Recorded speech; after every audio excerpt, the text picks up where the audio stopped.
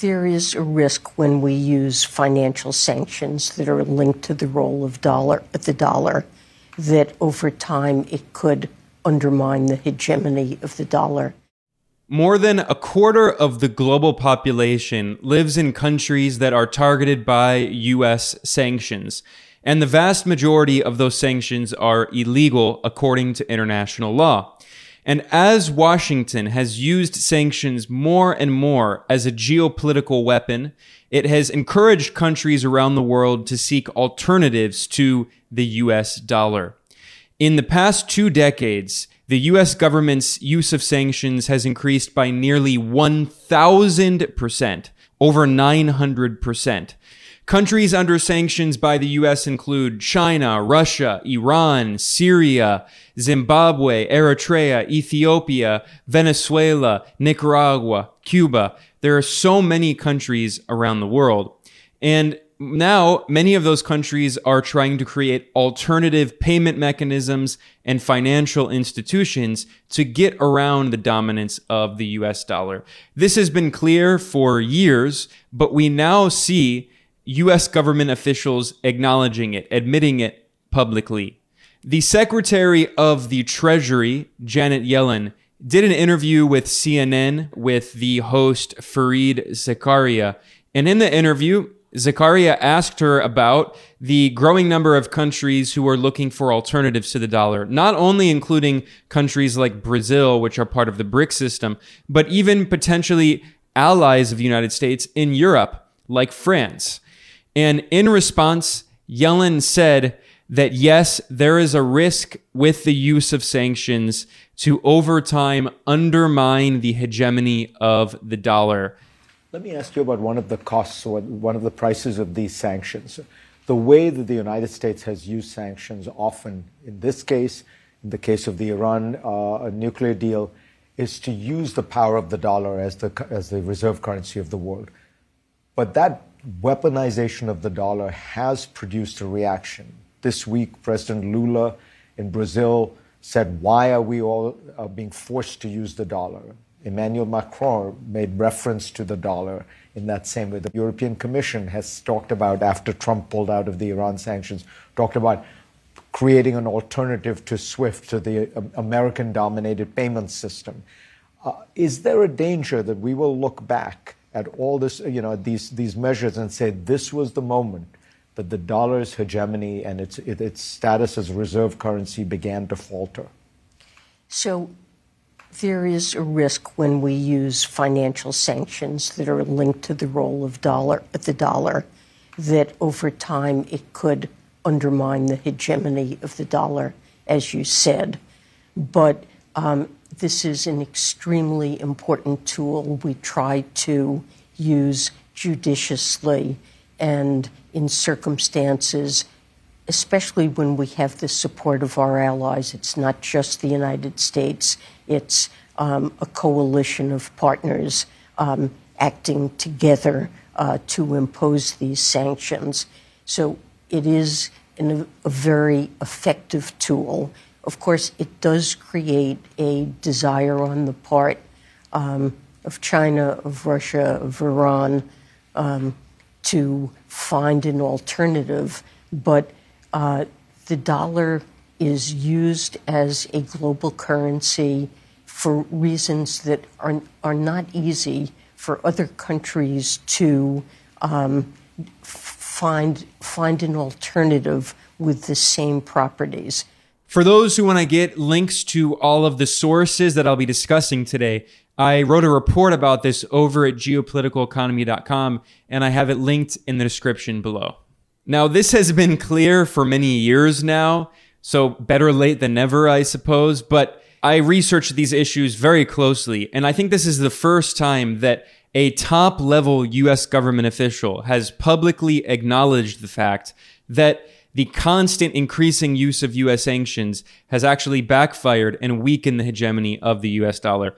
Up to this point, from what I've seen from my research, the only other U.S. officials who have acknowledged this are not top-level fiscal officials overseeing U.S. economic policy like the Secretary of the Treasury. Instead, we've seen comments here or there by senators and Congress people. Like, for instance, this March, the neoconservative Republican senator from Florida, Marco Rubio, did an interview with Fox News complaining about China and Brazil trading with their own currencies, and he acknowledged that this is going to prevent the U.S. from being able to impose sanctions on countries around the world. Look, it goes beyond these things. That just today, Brazil, in our hemisphere, largest country in the Western Hemisphere south of us, cut a trade deal with China. They're going to, from now on, do trade in their own currencies, get right around the dollar. They're creating a secondary economy in the world, totally independent of the United States. We won't have to talk about sanctions in 5 years because there'll be so many countries transacting in currencies other than the dollar that we won't have the ability to sanction them. But Marco Rubio is just a senator. He's not overseeing the creation of fiscal policy for the United States.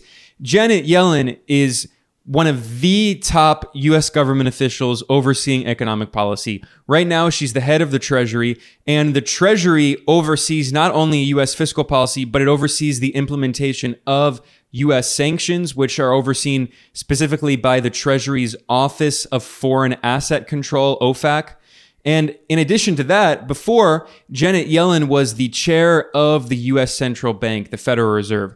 That makes her one of the most important officials in overseeing U.S. economic policy in modern history. And her admitting this publicly is a very significant development. And it shows that the more and more that the U.S. uses this sanctions weapon, the more and more it backfires. Now, there were several points in Yellen's comments that I want to respond to that are very misleading. First of all, she tried to portray U.S. sanctions as multilateral, saying that Washington does this in alliance with its allies. Well, okay, if by allies she means Europe, but Europe is not the global community. She talked about the global community in the speech, but in reality, the global community is represented by the United Nations. And every single year at the United Nations, the majority of the actual global community, the countries in the global south, the vast majority, condemn the illegal US and EU sanctions imposed on the rest of the world, including for 60 years, the US has imposed an illegal criminal blockade on Cuba.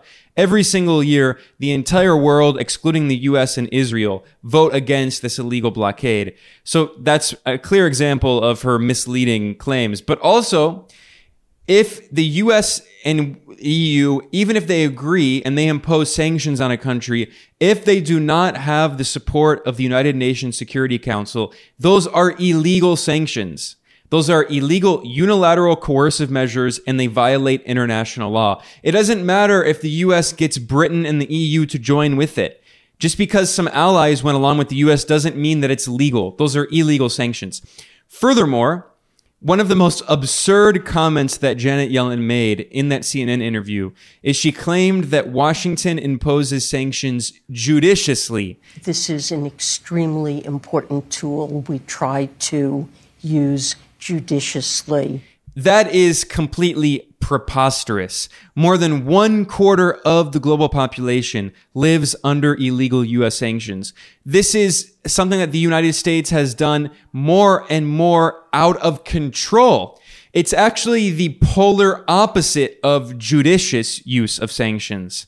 Every time a foreign country does something that the United States doesn't like, it imposes sanctions on them, pretty much. Basically, every single week, Washington imposes new illegal unilateral sanctions. The economist Timothy Taylor went through the documents of the Treasury's OFAC, Office of Foreign Assets Control, that documents and regulates sanctions. And he found that the application of unilateral sanctions by the U.S. increased by a staggering 933% from 2000 until 2021. In 2000, the U.S. had 912 sanctions on foreign countries. As of 2021, the U.S. had 9,421 sanctions. And that number has only increased further since then, with more sanctions on Venezuela, Cuba, and especially Russia. The U.S. has imposed a huge number of sanctions on Russia. So it's likely that now there are more than 10,000 U.S. sanctions. And furthermore, the countries targeted by those U.S. sanctions have shifted. In 2000, U.S. sanctions were largely on Cuba, Iraq, Libya, Yugoslavia, and Iran. And today, all of those countries are still sanctioned by the United States. I mean, Yugoslavia no longer exists as a country. It was destroyed, at least. So the countries that weren't destroyed by the U.S., I mean, the U.S. also tried to destroy Iraq and Libya and basically did destroy their governments. But anyway, the point is that today, those countries are still under sanctions. And now there are a huge number of sanctions on Venezuela, Russia, Syria, the DPRK, the official legal name of North Korea, and more sanctions on Iran as well. So the idea that, as Janet Yellen says, that the U.S. has been judicious with sanctions is absolutely absurd. Now, in this interview that Janet Yellen did on CNN, she claimed that the Western sanctions on Russia have been a success. She said that they've led Russia's oil exports to decrease by 40% in their overall value. Although I'm not so sure that that's really about this Western sanctions, or rather just the decrease in the price of oil in the global market. But anyway, she also took credit for the sanctions leading to Russia having a government budgetary deficit. And yes, it's true that before the escalation of this proxy war in Ukraine, Russia did have a budget surplus and now has a government deficit. But I don't really think that's because of sanctions. I think that's actually mostly because it's spending more and more money to wage this proxy war in Ukraine with NATO, that NATO is waging against Russia to try to overthrow the Russian government. That was explicitly what Joe Biden said in a speech in Poland. The U.S. goal is regime change in the Kremlin, overthrowing the government.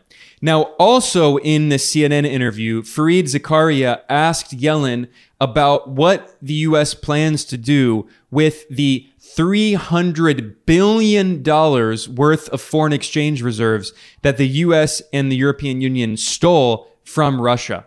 Now, the foreign exchange reserves of a country are basically the government savings that it holds in the central bank. And the Bank of Russia had $300 billion in US dollar assets and in euro assets that were held in Western banks. And they were seized illegally, unilaterally by the West. And the U.S. has hinted that it plans on stealing that money and giving that money that belongs to the Russian people instead to Ukraine. In the interview, Zakaria asked if that's what the Treasury plans on doing. Let me ask you one question about Ukraine, about rebuilding Ukraine, resupplying it. It's going to take a lot of money. Yes. There are some who say this money should be taken from Russia's frozen central bank reserves. Would you agree with that?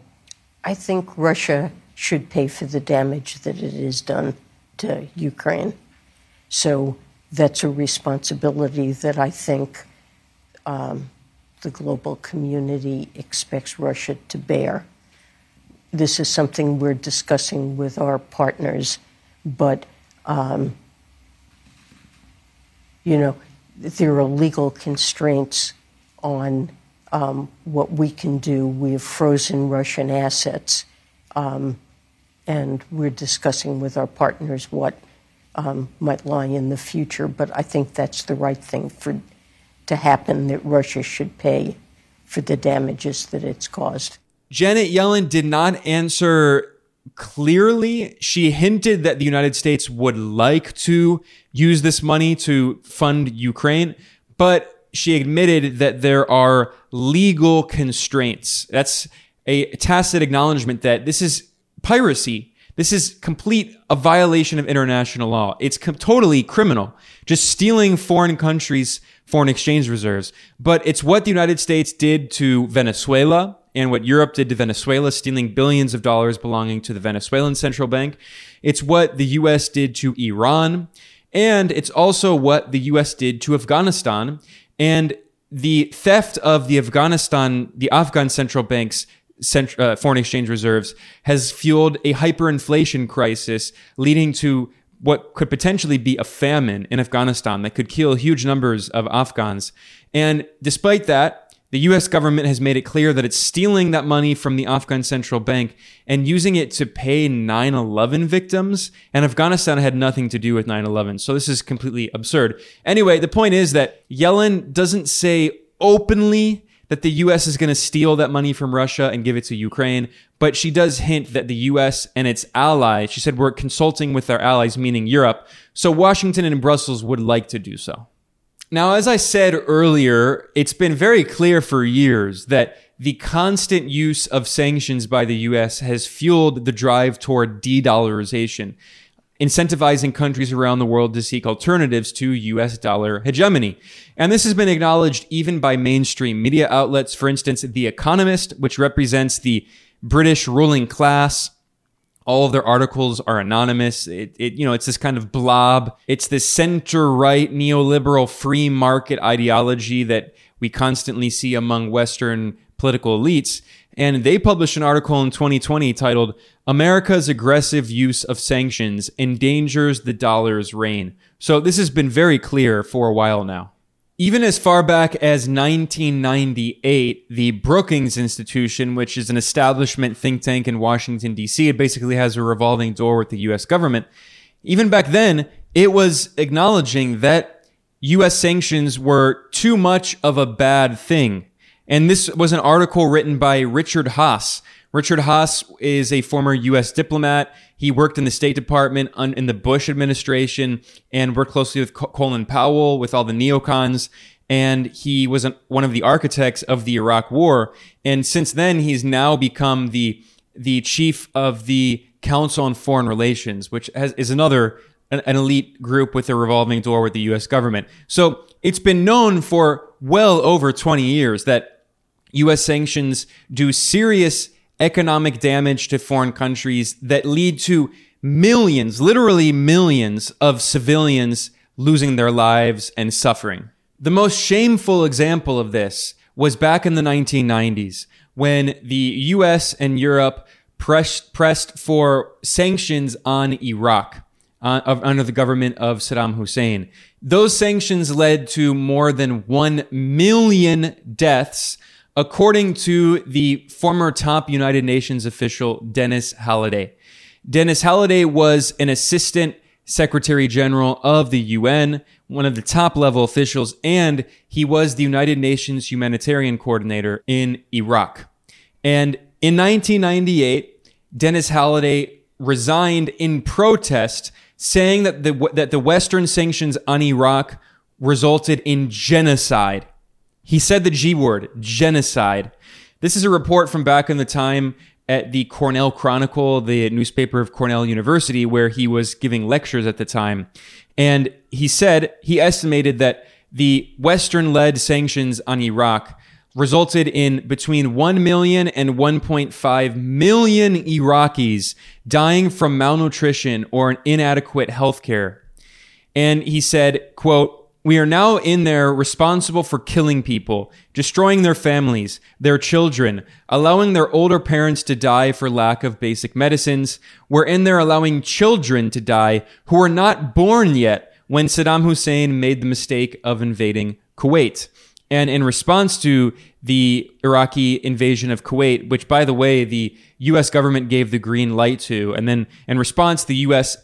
carried out a brutal bombing campaign and massacres in Iraq. This article notes that the U.S. bombing of Iraqi civilian infrastructure destroyed most of its infrastructure, including sewage, electrical power, healthcare, and agriculture. And then sanctions have prevented this infrastructure from being rebuilt. And U.S. officials, including Colin Powell, boasted that they bombed Iraq back into the Stone Ages, as they said. And after bombing it back into the Stone Ages, and after overseeing the so-called Highway of Death, in which the U.S. massacred Iraqi soldiers who were fleeing. Literally, they were fleeing and they had their backs turned, and the U.S. just massacred them. After that, the U.S. led these sanctions, these genocidal UN sanctions on Iraq. And according to the former UN humanitarian coordinator in Iraq, Dennis Halliday, he said, quote, "For me, what is tragic in addition to the tragedy of Iraq itself, is the fact that the United Nations Security Council member states are maintaining a program of economic sanctions, deliberately, knowingly killing thousands of Iraqis each month, and that definition fits genocide. Again, this was a top UN official who said this back in 1999, well over 2 decades ago, and yet the application unilaterally, illegally of U.S. sanctions has increased by nearly 1,000% since he made those remarks.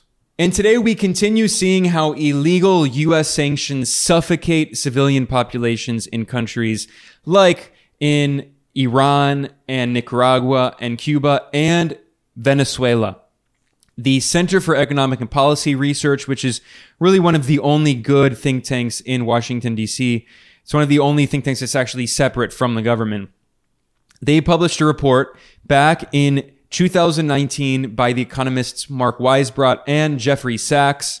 Jeffrey Sachs, a world-renowned economist and professor at Columbia University, who ironically previously had overseen neoliberal shock therapy policies in the former Soviet Union that led to millions of excess deaths, according to UNICEF. But he has since done a 180, and he's now much better today.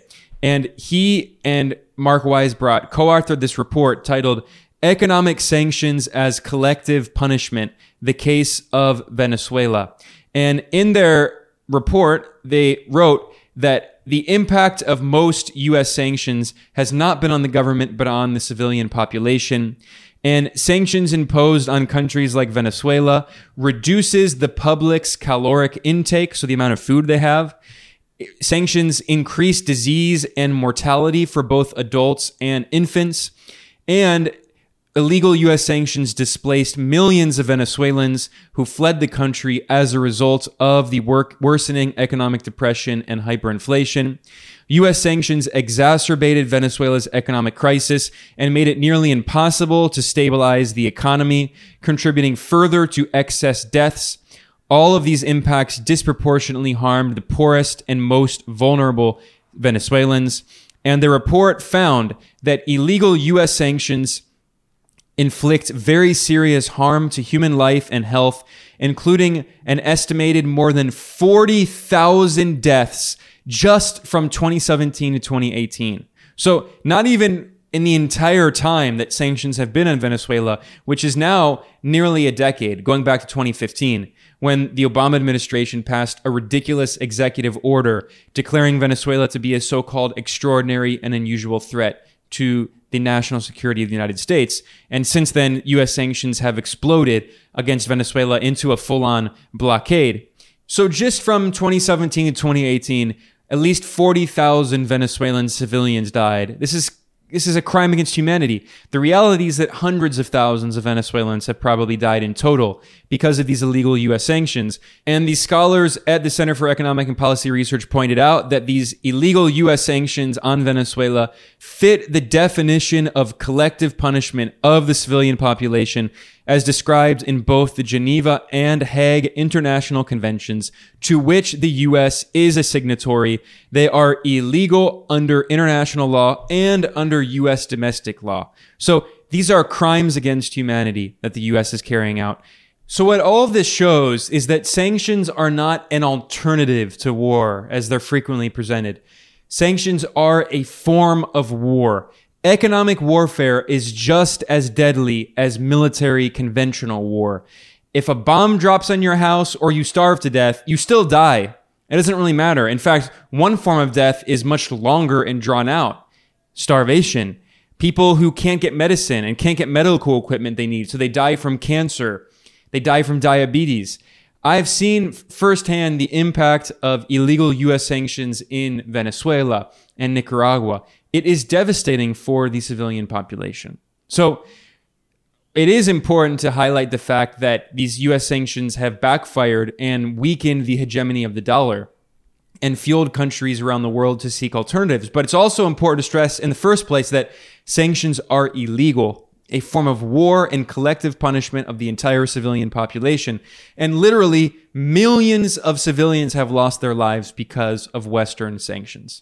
Now, if people are interested in learning more about the move toward de-dollarization in countries around the world, especially in the global south, dropping the dollar and creating alternative payment systems and financial systems and economic architecture, I will link in the description below to 2 other reports that I did. One looking at how the BRIC system of Brazil, Russia, India, China, and South Africa, they have a bank called the New Development Bank, which is an alternative to the US-dominated World Bank and International Monetary Fund. And they are de-dollarizing gradually and moving away from the dollar and giving loans in local currencies. I also did another report recently looking at how countries like China, Brazil, Russia, Kenya, Saudi Arabia, the United Arab Emirates, and Indonesia and Malaysia and other countries that make up the ASEAN, the Association of Southeast Asian Nations, they are all additionally creating new payment systems and economic institutions to trade in their local currencies and challenge the hegemony of the US dollar. We are living in a watershed moment in history right now. Things are changing very rapidly, and the tectonic plates of geopolitics and economics are shifting everywhere you look. So in the description below, I will link to those other reports and you can get more information. I'm Ben Norton, editor-in-chief of Geopolitical Economy Report. These are the issues that we report on regularly here. If you want to support the work that we do, we're completely independent and have no big sponsors. We rely entirely on viewers and listeners. So please consider going to geopoliticaleconomy.com/support. Or you can become a patron over at patreon.com/geopoliticaleconomy. If you're watching on YouTube, please subscribe. If you're listening on a podcast app, please subscribe as well to help boost our reporting in the algorithm. I want to thank everyone, and I'll see you all next time.